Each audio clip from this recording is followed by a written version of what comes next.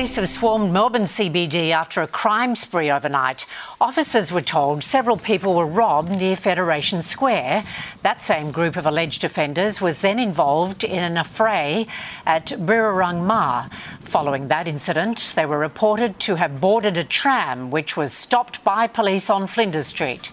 3 teenagers have been arrested.